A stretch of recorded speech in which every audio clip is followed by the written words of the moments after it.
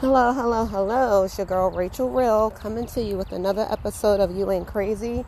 You Ain't Crazy is a podcast where I give support and validation to individuals who have found themselves in a narcissistic relationship. You're confused, you think you're one, you just don't quite know, you've been gaslit, people calling you crazy, you're doubting yourself, second guessing yourself, all of that. My podcast is here to give you validation to let you know that you ain't crazy. Hello, guys. It's your girl, Rachel. I'm doing another walk and talk out here and getting my steps in. I hope you guys have had an amazing week. I hope you've had a great Resurrection Sunday last Sunday. And I hope you continue to have a great year. How about that? Have a great year always. Stay away from narcs. How about that? So I'm doing another walk and talk, and I hope you guys are doing well. And if you're not, do something to change it. Get outside and walk, exercise, move your body for starters, and protect your peace. Just wanted to stop by today to encourage somebody out there who needs encouragement and support, to let you know you're not by yourself. There's nothing that you're going through that someone else has not made it through. So guys, if you hear birds chirping, wind blowing, cars riding by, all of that kind of stuff, dogs barking, it's because, like I said, I'm outside walking and talking. If I sound a little out of breath, but I wanted to stop by and give somebody some encouragement today, or someone who might come and who might listen to this episode later on, listen to the replay. I do it live, no editing, and just give you my commentary on different topics. Some are my experiences, some are the experiences of others, some is from research. I'm not a therapist, counselor, psychiatrist, psychologist, or anything of the like. I'm a thriver from being in a 5-year narcissistic relationship / marriage / alcohol addiction. Did it all show up at once? Absolutely not. It was very subtle. Happened in different stages. Had to put in the work, do my research. Knowledge is power. And I regained my power and got up out of there.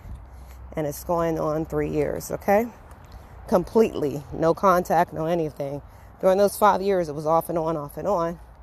Married the same person twice, all of that. But when I really figured out what I was dealing with, as you always hear people say, to get away from a narcissist, you got to go no contact. And that's exactly what I did. And I haven't looked back since. And my life has been great away from that kind of drama. Of course, we all will have, just life challenges, but me having the challenge of dealing with somebody else's disorder, personality disorder, that's not one of them. How about that? So, guys. So let's get into this topic today. I saw something on Quora that I did respond to, and anyone who listens to my episodes or my podcast, you usually hear me talk about Quora, Quora. It's a good resourceful tool or an app that you can listen to, or more so read, and get the opinions of other people or hear their experiences, testimonies and things like that. You'll hear from them dealing with various topics, and in this particular case, I'm talking about narcissism, narcissists, all of that kind of stuff. Narcissistic personality disorder. You'll hear the responses. You'll hear the questions, and you can read the questions and read the responses. And I give my 2 cents on there as well, because that was one of the apps that I used to read. Some of the information I used to read that helped me, and when I was going through, it kind of gave me that validation that I needed, that I couldn't get from other people, because after a while, when you're dealing with somebody when you're dealing with a narcissist and you want somebody to talk to, after a while, you probably sound like a broken record. I know I felt like that. And anybody who keeps saying the same thing and you're doubting yourself and you don't know who you can talk to. So it was very, very helpful to me, to be able to definitely either listen to some podcasts or different YouTube channels or anything I could get my hands on that I felt resonated with me. Reading, stuff like that. Hearing the stories of others who were going through what I went through or had gone through what I was going through, like I'm doing now. It was very helpful. So back to Quora. Someone asked the question, what are the beginning stages of narcissistic abuse? What does a narcissist do initially to get you? It was a general question like that. And I say to that, what does a narcissist usually do in the beginning? They idealize you. It's like nothing, you can't do anything wrong in their eyes. It's almost unrealistic because we're all human with flaws, personality flaws or different things. The difference is that when you're not a narcissist, you usually have empathy. You can say you're sorry. You try to learn from your mistakes. If somebody calls you out on something, it's not an injury, you kind of chew the chicken, spit the bone out. You know how to reason. You know how to balance your emotions. A narcissist can't do that. So in the beginning, when you got somebody who's acting like they're okay with everything you do, that's a red flag because they do that in the beginning. Everything you do is okay. They don't have any complaints. That ain't normal because we all have an opinion. It's just how is your delivery. Nobody's perfect. But in the beginning, a person who has a narcissistic personality, they just love everything about you. Everything. Some of the stuff that is an issue, they ain't got nothing to say about it. And the very moment, once they get you, the very thing that they loved about you, all those things, they don't like anything about you now. Everything becomes a problem. Every little thing becomes a problem. That's how you know they have the disorder. It's crazy. So yeah, in the beginning, they're going to idolize you. That all works hand in hand with the whole love bombing. Because if they feel like you're perfect for them, they met the one. You're who they've always dreamed of. You're the one that they can't stop thinking of. Their dream just came true. Everything they wanted came to fruition. They told you this. That person told you this. And I'm speaking on a romantic level here. They told you this. And meanwhile, you're falling for it. Not only are they telling you this, they're buying you all of these nice things and doing all of these nice things for you. And, you slip up and do something and you're like, oh my gosh, I'm so sorry. The narcissist will be like, oh no, don't even worry about it. You good? You good? You're like, damn, he wasn't even mad about it. He or she wasn't even mad about it. Because narcs it ain't gender specific, They're like, oh no, don't even worry about it. And I laugh because you gotta laugh because this stuff is crazy because it's what they do. And when you come out of it, trust me, as hurtful as it was or is, and not that I'm laughing at anybody who's going through that pain, but I'm telling you, when you realize what you're dealing with, you will really trip.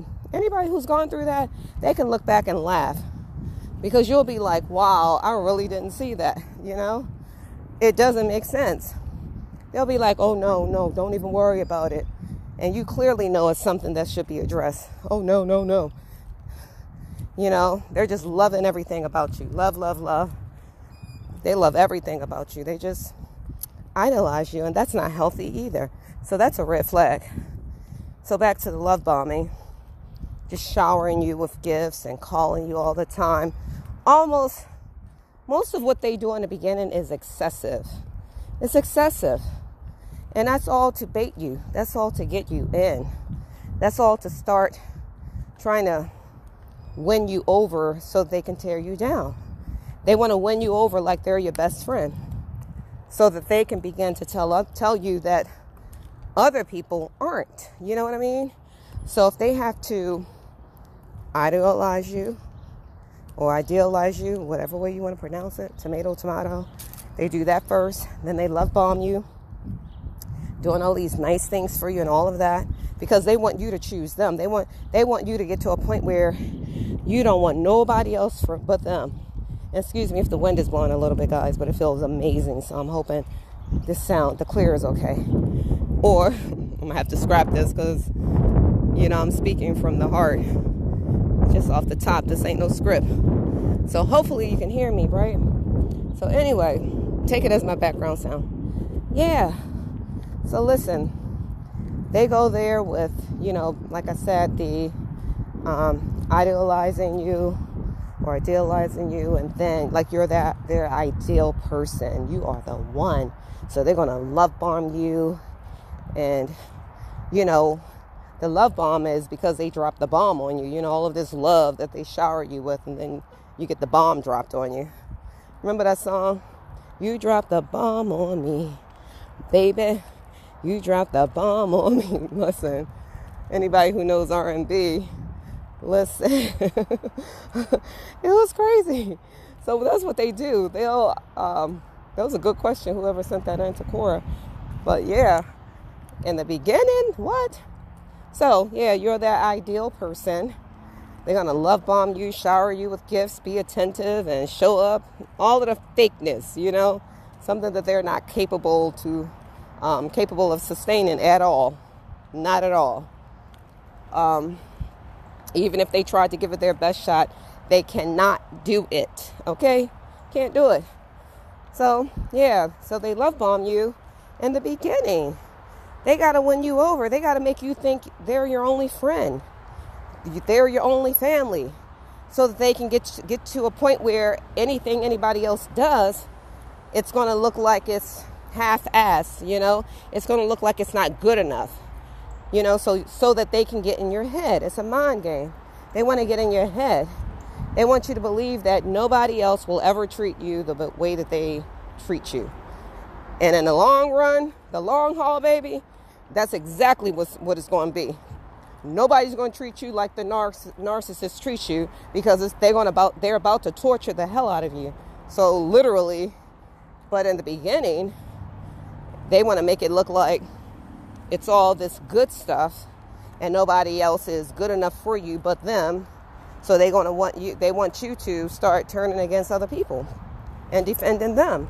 So when they're ready to strip you of your dignity and your sanity and your self-esteem and all of that kind of stuff, your confidence, when they're ready to strip that from you, steal it from you, trying to absorb it for themselves, which won't work because they're just empty shells, then you're not going to have anybody, because you've kind of turned your back on the other people, and sided with the narc, more than likely on a lot of different things. And then what happens is, now that the narc has isolated you, that's when they'll know that they have the green light now to tear you down. And who you going to run to? Who in their mind? Who you going to run to? It's a spirit. Because the very same people that they're trying to turn you against are the people that they're going to try to use to triangulate you. So they try to go after anybody who's close to you, your children, your parents, your friends, your best friends, your cousins, like anybody that they feel connected with you. Those are the ones they're going to go after. So that's the crazy part. That's why that thing is a demon. It's a demonic spirit. It's evil.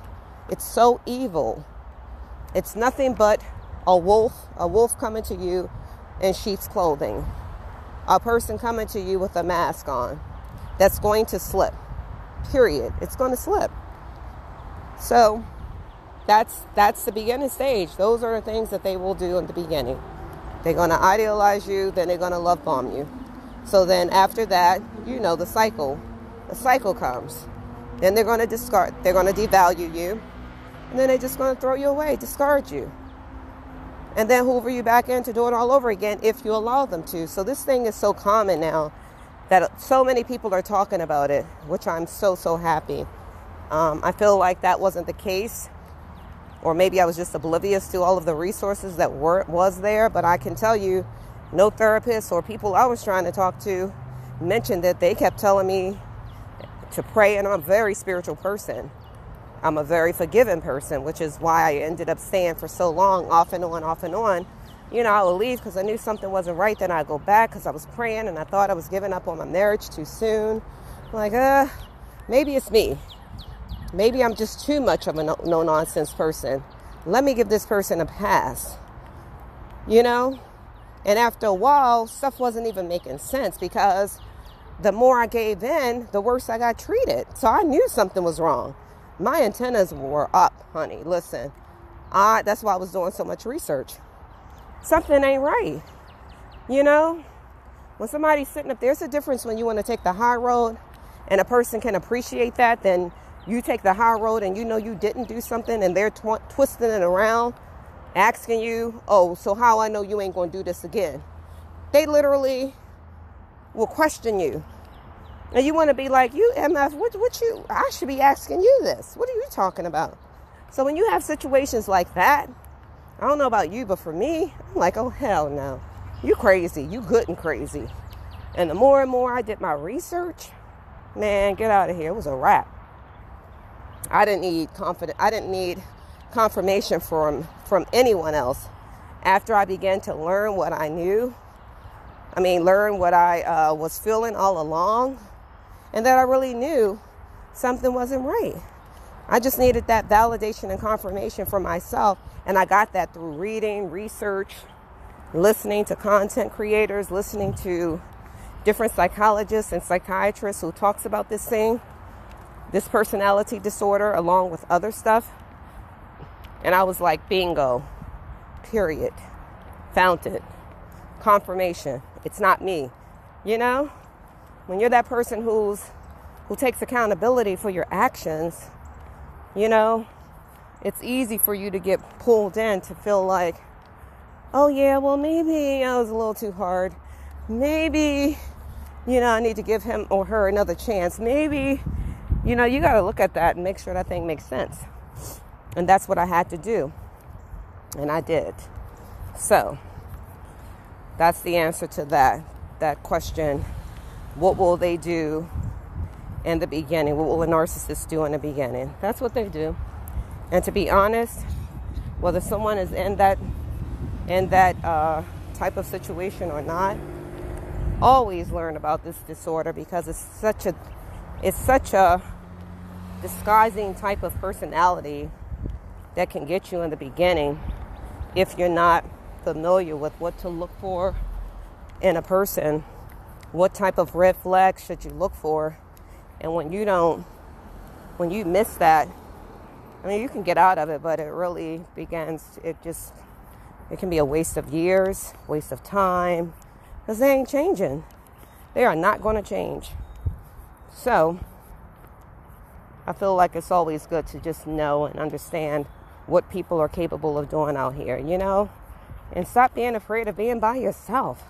Love yourself, because when you do that, you can have a healthy relationship. You'll be ready to have a healthy relationship, Just have a platonic friendship with no strings attached. So you can really have a chance to understand who the person is before moving too fast, because narcs move fast. That's another red flag. They're ready to marry you. They're ready to move in. They're ready to do all of that. They don't even know if they like you. And we get so caught up in being flattered and being like, okay, he's so sweet. He want to marry me. He's so sweet. He don't want to fornicate. They will play on any vulnerability they think you have. Oh, yeah, okay, let's do this. Let's go ahead and do it. Knowing full well it's premature. Knowing full well you ain't ready to be marrying nobody like that. You ain't ready to be moving in yet. You ain't ready to do nothing. Nothing. They want you to shut down your friends, all your friends that you had. Why, now that I met you, I got to stop talking to all of my friends of the opposite sex? So if you're a guy, you can't talk to any more females. If you're a girl, if you're a woman, you can't talk to any more men. Like, Why? You know what I'm saying? And I made that mistake. I won't again. Because what happens when a relationship goes south, which it will with an art, when it goes south, who are you going to have? And why are you threatened by my friends? We can all be friends. It'll be a difference if you're trying to hide something.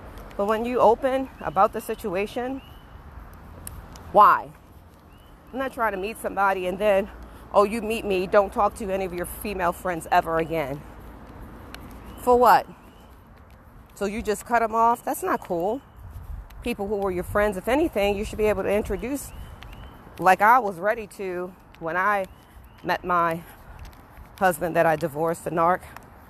I was ready. You can meet my male friends. We don't have to hide.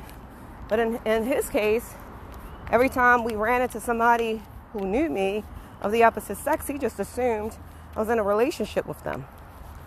Just a lot of weird stuff.